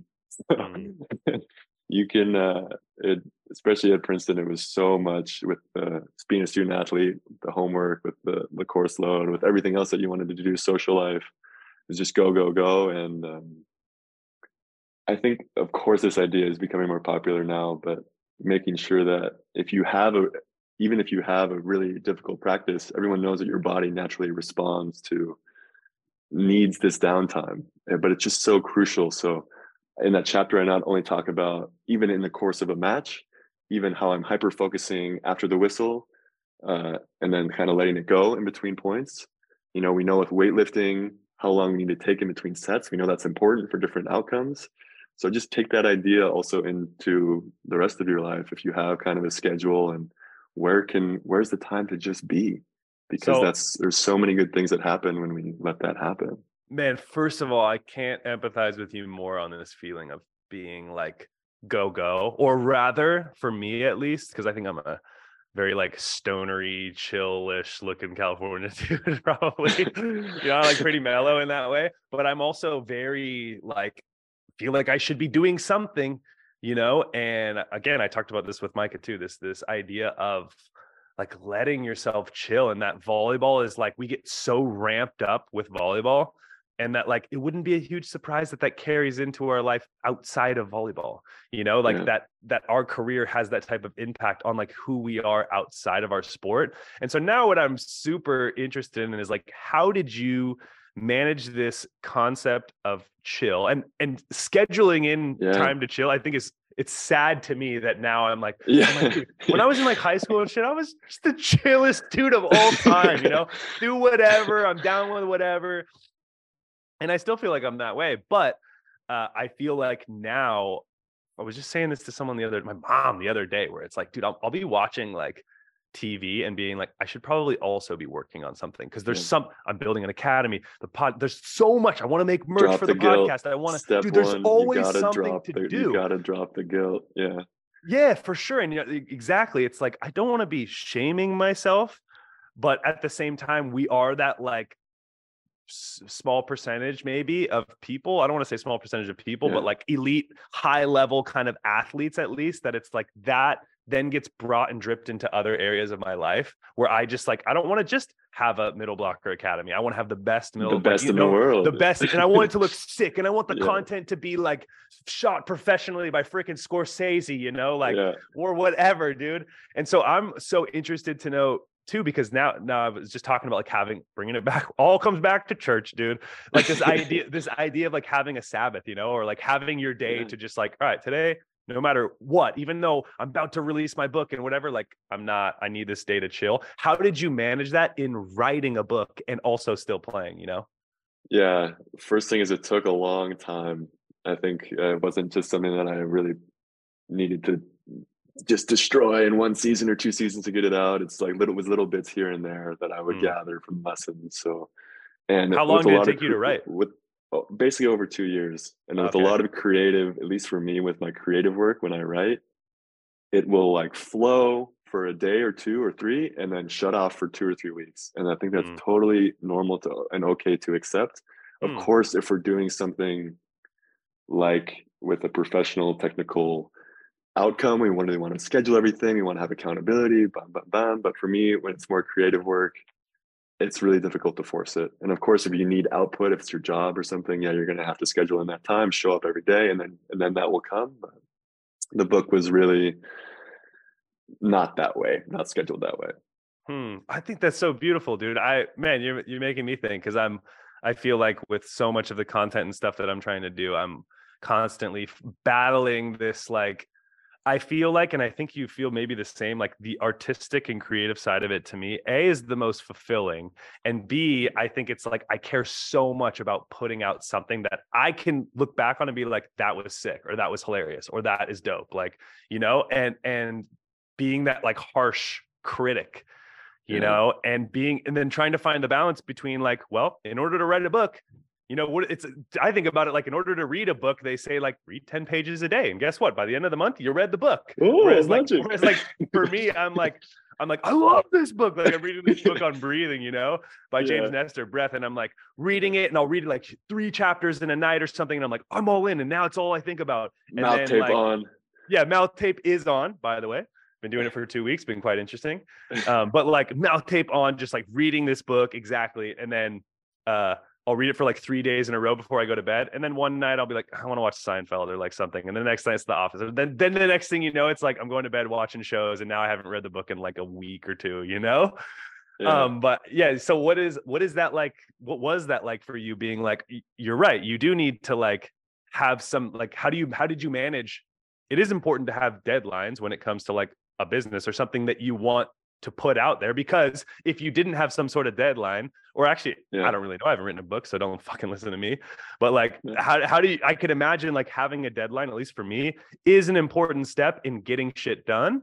And at the same time, I don't want to compromise the creativity. And to your point, that seems to like everything, and like have this ebb and flow where it's like, I feel super creative for a couple of days, and then I'm like, I don't want anything to do with it. Totally. Yeah, I thought I was going to publish it in November, and it wasn't until Jan. So it's like there was definitely a big push where I was, that was kind of the self deadline I had for myself. And then I would just get so worked up, and my girlfriend would kind of be like, "Hey, it's okay. You can give it a few more weeks until, you really like it." And even I think you're also supposed to do like a pre-launch and do it really release the book really slowly, build up a lot of anticipation. I didn't really do that either. I just was like, it's done. Now I want to get it out. Bam, bam, bam. But I'm still just so happy how it turned out, and it's totally fine. So yeah, it's like that. It's just with everything. It's yeah. Yeah. Nothing to add to what you said. No, that's so sick. I'm really curious. Did you use any AI technology to help you write I it? did not, and I was pissed about that. Or like, I would totally use it for my next one as a research assistant or a side assistant. But it came out, basically a month when I was basically done with the manuscript. So for sure, I will use it in the future as a helper, and I think it can be really valuable for that. But I was almost like, oh, now everyone's going to be writing books, but I think it's not the same. I think you can tell it's written in my voice and written by me, and of course you can train AI now to write in your voice and do all these things. But I think I even tweeted, I was like, hey, this is a human written book.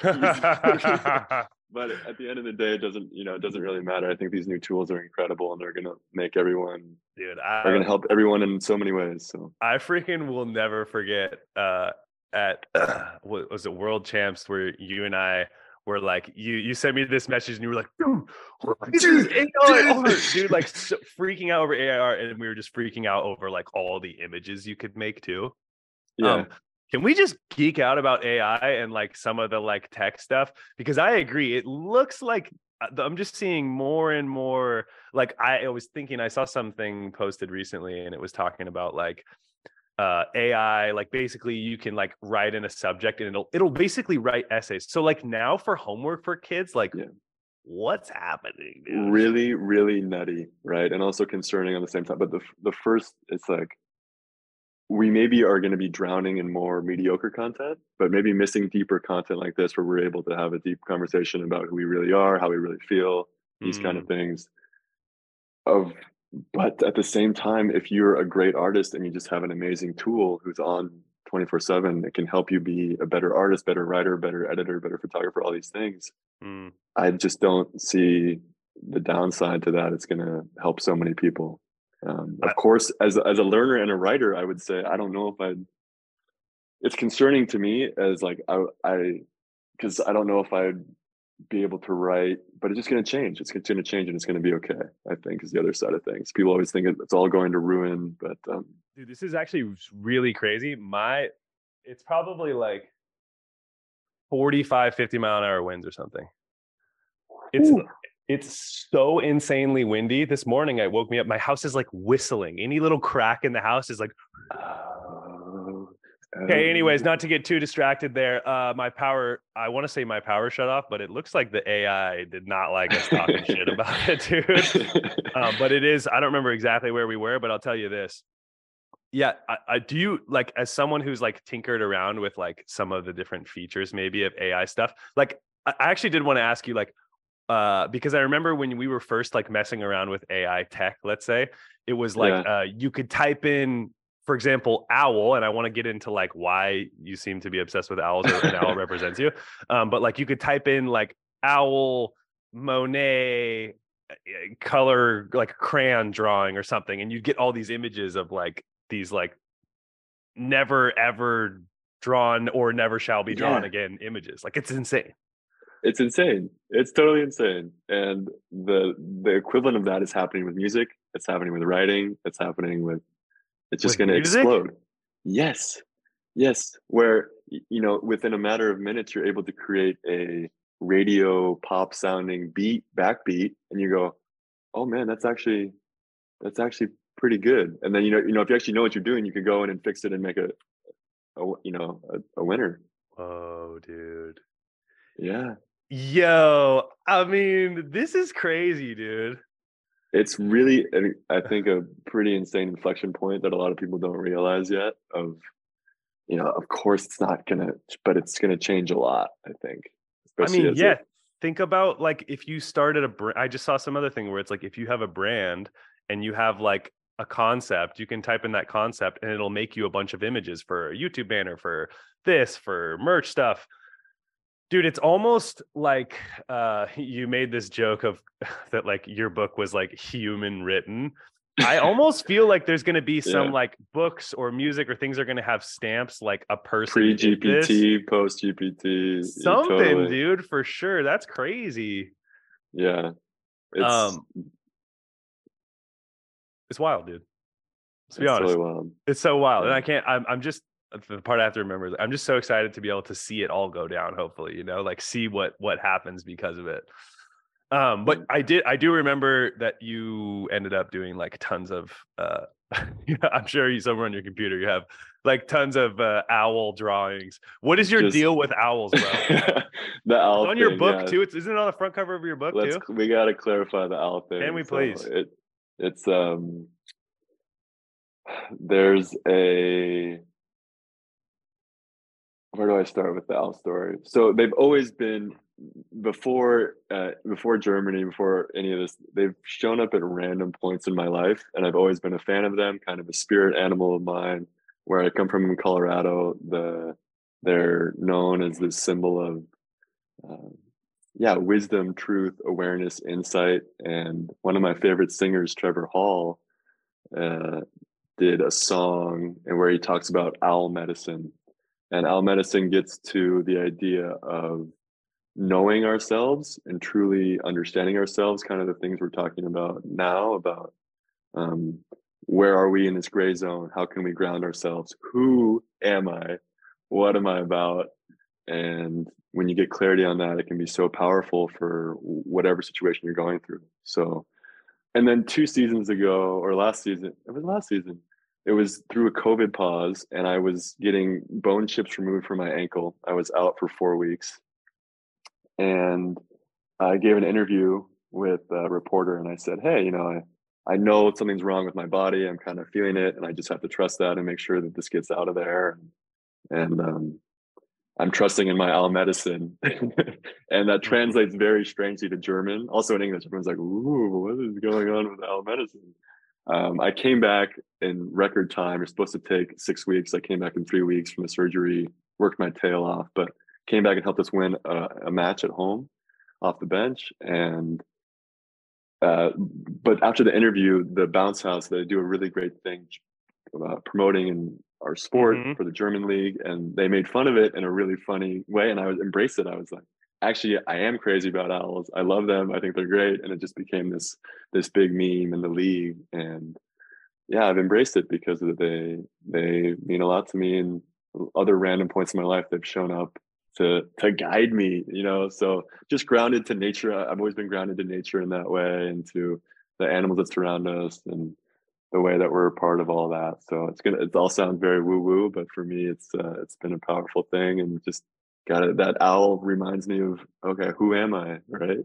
So when I think of an owl, I think of that, like, is it Tootsie Pop, dude? I don't remember who the company how many is. licks does it take? How many licks does it take to get to the center of a Tootsie Pop, dude? And I gotta be honest, have you ever tried that? Like, I remember think we all did as a kid, but it's no, like, I remember doing it too, but I'm like, I can't get more. I start counting 10, 11 licks, and I'm like, I'm here all day, bro.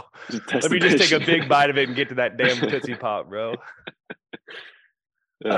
So just to be clear, owl medicine, like, do you have a guy, that maybe like? Oh no, I don't. But Trevor Hall is an artist, a musician who's been he's got some great albums, and I've been following for a long time. So he speaks about it in his dreams, and how they showed up. They showed up in his life, and a lot of times, the Lakota, which also have in Colorado a lot of places, their dream interpreters interpret owls as a sign. If they show up in dreams, it's that someone's fooling you. And so Trevor was telling the story, and it's the same for me. He was saying, so I was trying to figure out who is fooling me all this time. Is it which people around me are fooling me, and he ends up, after a year or two, ends up finding that he's fooling himself from what he really wants, from what he really needs. Who are we? Where do we come from? What do we need?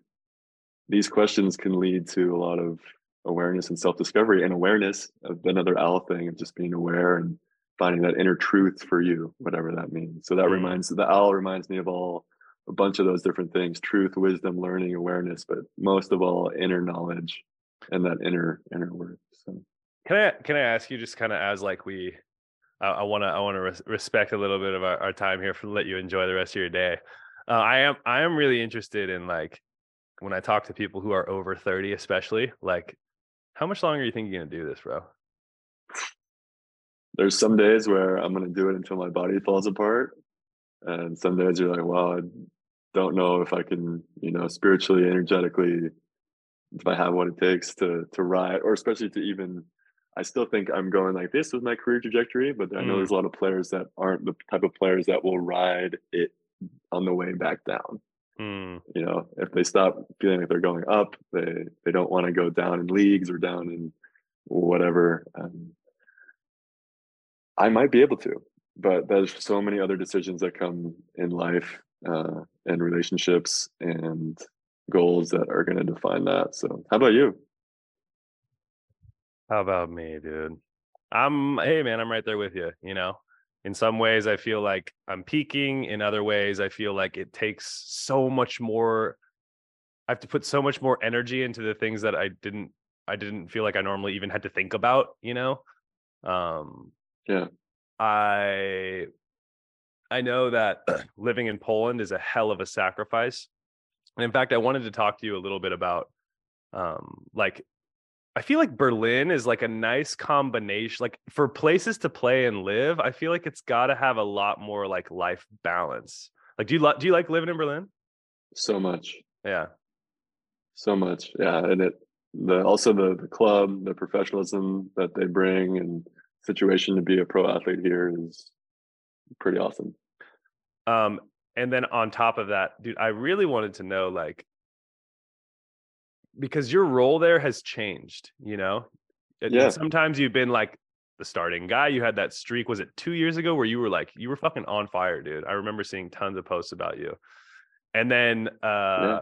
there's times where like you're also a guy that comes off the bench. Uh, Great how, question. Yeah. how do you manage that? And then when it comes to contracts, like why not go play somewhere where like you're the main guy? Like what is the real difference there? Totally. I've had offers to move to different countries, and I love the role and the team here that I've just embraced. And in practice, the reality for the past few years has looked like that oftentimes I'm playing against the A side, and that is one of the best teams in the world. We're a very, very strong team on any given day Mm. that is driving me in training. So it's a great level that I'm playing against. I have the opportunity to be a leader on the team. I have to be ready at any moment. And I love the challenge of being able to compete for a Champions League team. For years, I played for Lüneburg as a starter, was the main guy. And I've embraced the role as this fighter, kind of seventh, eighth man off the bench when we need that energy boost. And that's also maybe changed what energies I choose. Because as a starter, sometimes you have to choose maybe more of this calmness, the steadiness. But as a guy off the bench, if you're coming for a few points, that also is going to change your role on the team. So Got to come and bring for in the that younger, heat, baby. yeah, for the younger athletes out there, don't be afraid to have conversations with your coach of what your role on the team is. And I get into that in the book is that's under your complete control is to embrace the role that you're given. Hmm. And What would you say to that and kid who's like, that's a beauty of team sport, right? It's like yeah. I can be part of something greater than myself and my own ego. What would you say then to that kid who's like on the bench, but they think they should be starting and they're upset? Because there's a lot of those Totally. kids out there who are There's like, so many I'm of on the those bench. kids. I don't get it because my mom's been complaining to the club director. I should probably be Oh, getting put in. Like, what totally. do you say to that kid? I tell them to flip to the what's in your control chapter, the dichotomy of control, chapter 1 and 2. Even as a professional, I can't control my coach's decision of who is starting. He's going to make that decision for the best of the team, for the best of the club, for however they see that.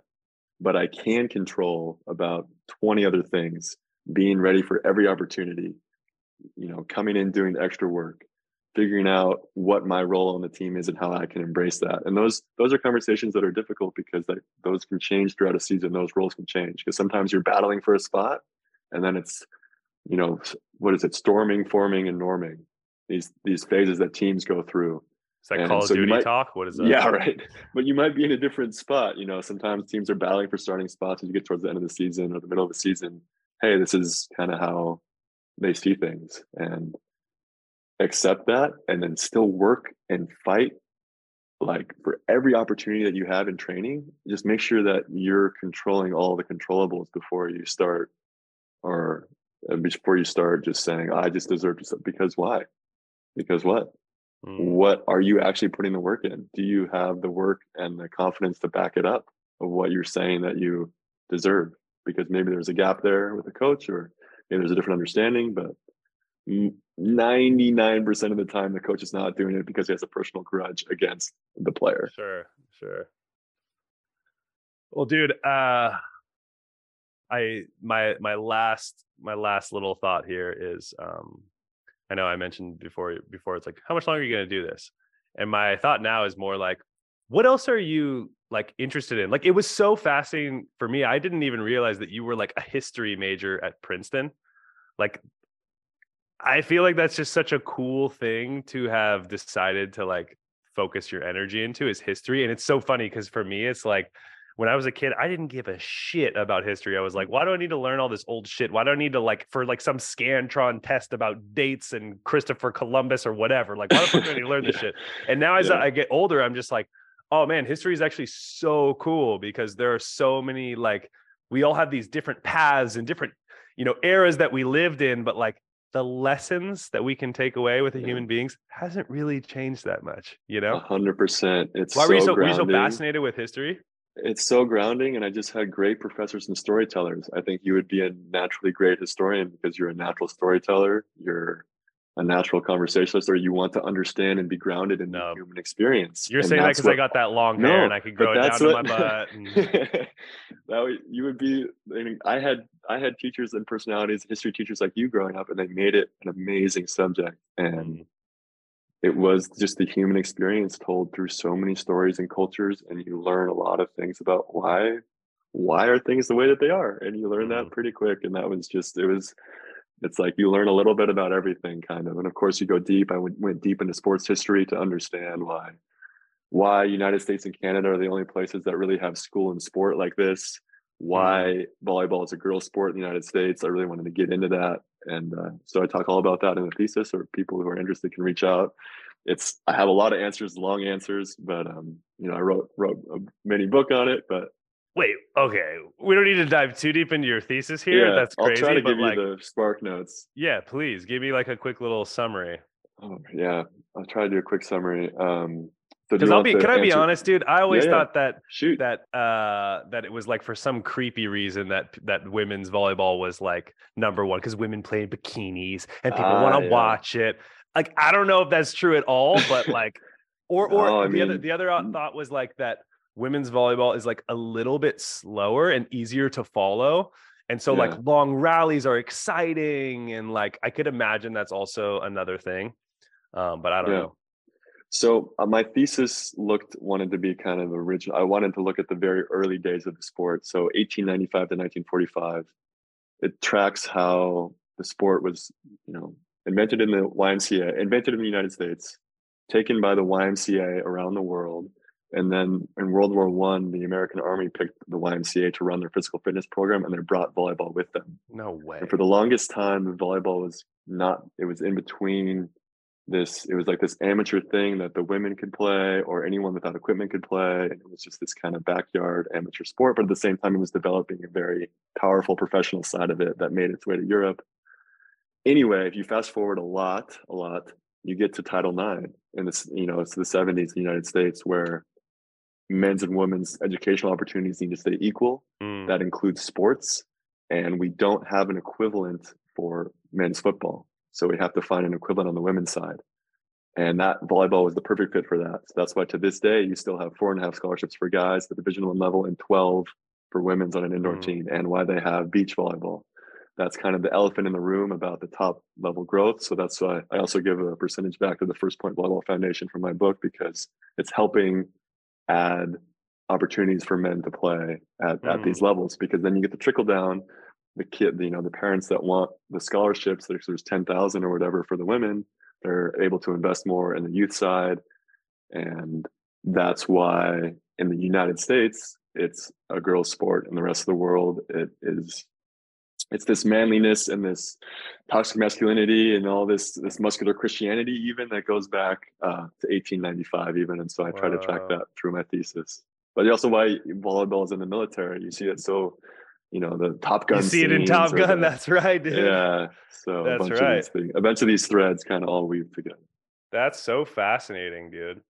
That's so funny. And of course, I'm just like this big idiot that like anecdotally I've just heard that like, oh, it's because women play in bikinis and good people love No, watching well, women it's play in California, bikinis. California and Hawaii or other areas are different because it gets introduced as like, hey, this is just a normal sport, or this is like, Mm, there's not that stigma around it still that, of course it's going away and of course it's changing, but for so long it's still shaking that.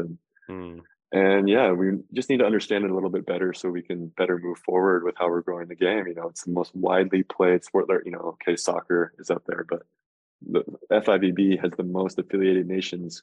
It's the largest political organization in the world is the mm. FIVB. in terms of 220 nations. So. And you're totally right about like not only it being so popular on the women's side, but I keep seeing like women's professional leagues popping up. Like they're starting to really figure it out. I'm so excited for like women's opportunity to play professional volleyball like 10, 15, 20 years from now. They're closing the gap. Yeah, they are, dude. And I also would love to see that on the men's side. That's really cool that you're donating some of the proceeds to First Point Volleyball. That's really dope. Yeah, the women's side, you know, there's 10,000 scholarship players or something, and so many of them, 100 or two, end up playing in Europe after that. So it's not enough, right? There's the players there that are playing at a super high level, and we'd love to be able to keep them playing. So. Okay, so last thing, like, what do you think you're gonna be a history teacher when you're done? You're gonna follow after your dad's footsteps? You're gonna figure out how to organize sports for the pro league in the men? What's going on? I'm that my sister drives my sister nuts, but I'm kind of the plan A until plan A doesn't work, and then I'll figure out plan B. I kind of do believe in that if you make a plan B, you end up with plan B. I'm kind of hardcore about that. So I'm just riding plan A until it runs out, and then I'll figure it out later. So plan A is continue to become the best I can be, and I'm just not going to, the book is a side, it's a passion project on the side, but I'm not about to become a guru author. Like I'm still me, a pro volleyball player. So. It's fucking really cool, dude. That's really cool. And I appreciate so much your time. This was so amazing. I'm just awesome. Like, I'm so glad we got to chat. Yeah, this is amazing. And dude, you wrote a fucking book, dude. That's so fucking cool. Like, honestly, it's the coolest thing. And to your point, it's like you are focusing solely on trying to be the best volleyball athlete you can be. All on top of that, you took the time to like write a book. And wait, this is now, I'm just being selfish as someone who has like other tasks he's trying to do as a professional athlete also. So you kind of mentioned that you wrote for like 2 or 3 days. But like, did you have like every week I need to do a chapter kind of thing, or did you literally just like let it go at its own pace? It was sometimes on the road. I would try to make it a habit to get a little bit done every time I went on the road, which for us is a lot. Yeah, for sure. So little bit habits here and there that started to add up. But if you're not feeling it, you're also not feeling it. You don't have to force it. So yeah, I love that, man. That's really helpful for me. Yeah. Also, that's but I also want to thank you because you're getting stories out in a digestible form that hopefully more people will hear. You know, I know not everyone's going to go buy and read a book. So the videos, the podcast, it's all so awesome and helps the sport grow and share stories in so many ways. So, dude, truly, this is actually, to me, what it's about is getting to highlight players who not just have cool stories and are unique people, but also who are doing dope shit for the volleyball community. This is the best. So just now, I want you to use this as your time. Like, where can people follow what you're doing? Where can people buy the book? Like, please plug everything you need to. Follow me on Instagram, Twitter, Facebook. It's all at Cody Kessel, CODYKESSEL. You can find me all over there.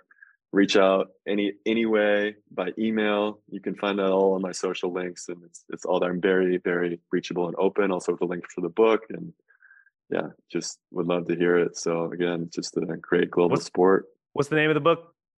11 Ways to Get an Edge. So smart, dude. Having some sort of countdown is so nice, you know. Even when I was reading the book, I was just like, oh yeah, we're on chapter number 3 now, or number 5 now. Yeah, it's so nice. That's so great that you did it that way for me, the dumb caveman. No. This is great. And maybe there's even a way it would be really cool to, I don't know, have some sort of like code or something we could use to help promote, or like listeners to promote. I don't know. Maybe we could talk about that after. For sure. 100% we can figure out a code. It can be for any listeners of the pod, I will put together a special discount. We'll do something. That'd be kind of cool. Yeah, for sure. But otherwise, it's fucking $11. You cheap fucks. Like, just buy the book, dude. Like, help support volleyball players. Come on, it's going up. So it better, dude. It freaking better go up. You spent 2 years writing something, you can get $11. Like, come on, people. Are you kidding me? Price like, damn. Up. Yeah, hell yeah, it should. All right, dude. I love you so much. Thank you so much for being on here. Truly. Man, I love you, man, too. It's been awesome. Thank you so much. All right. Peace, baby. Later.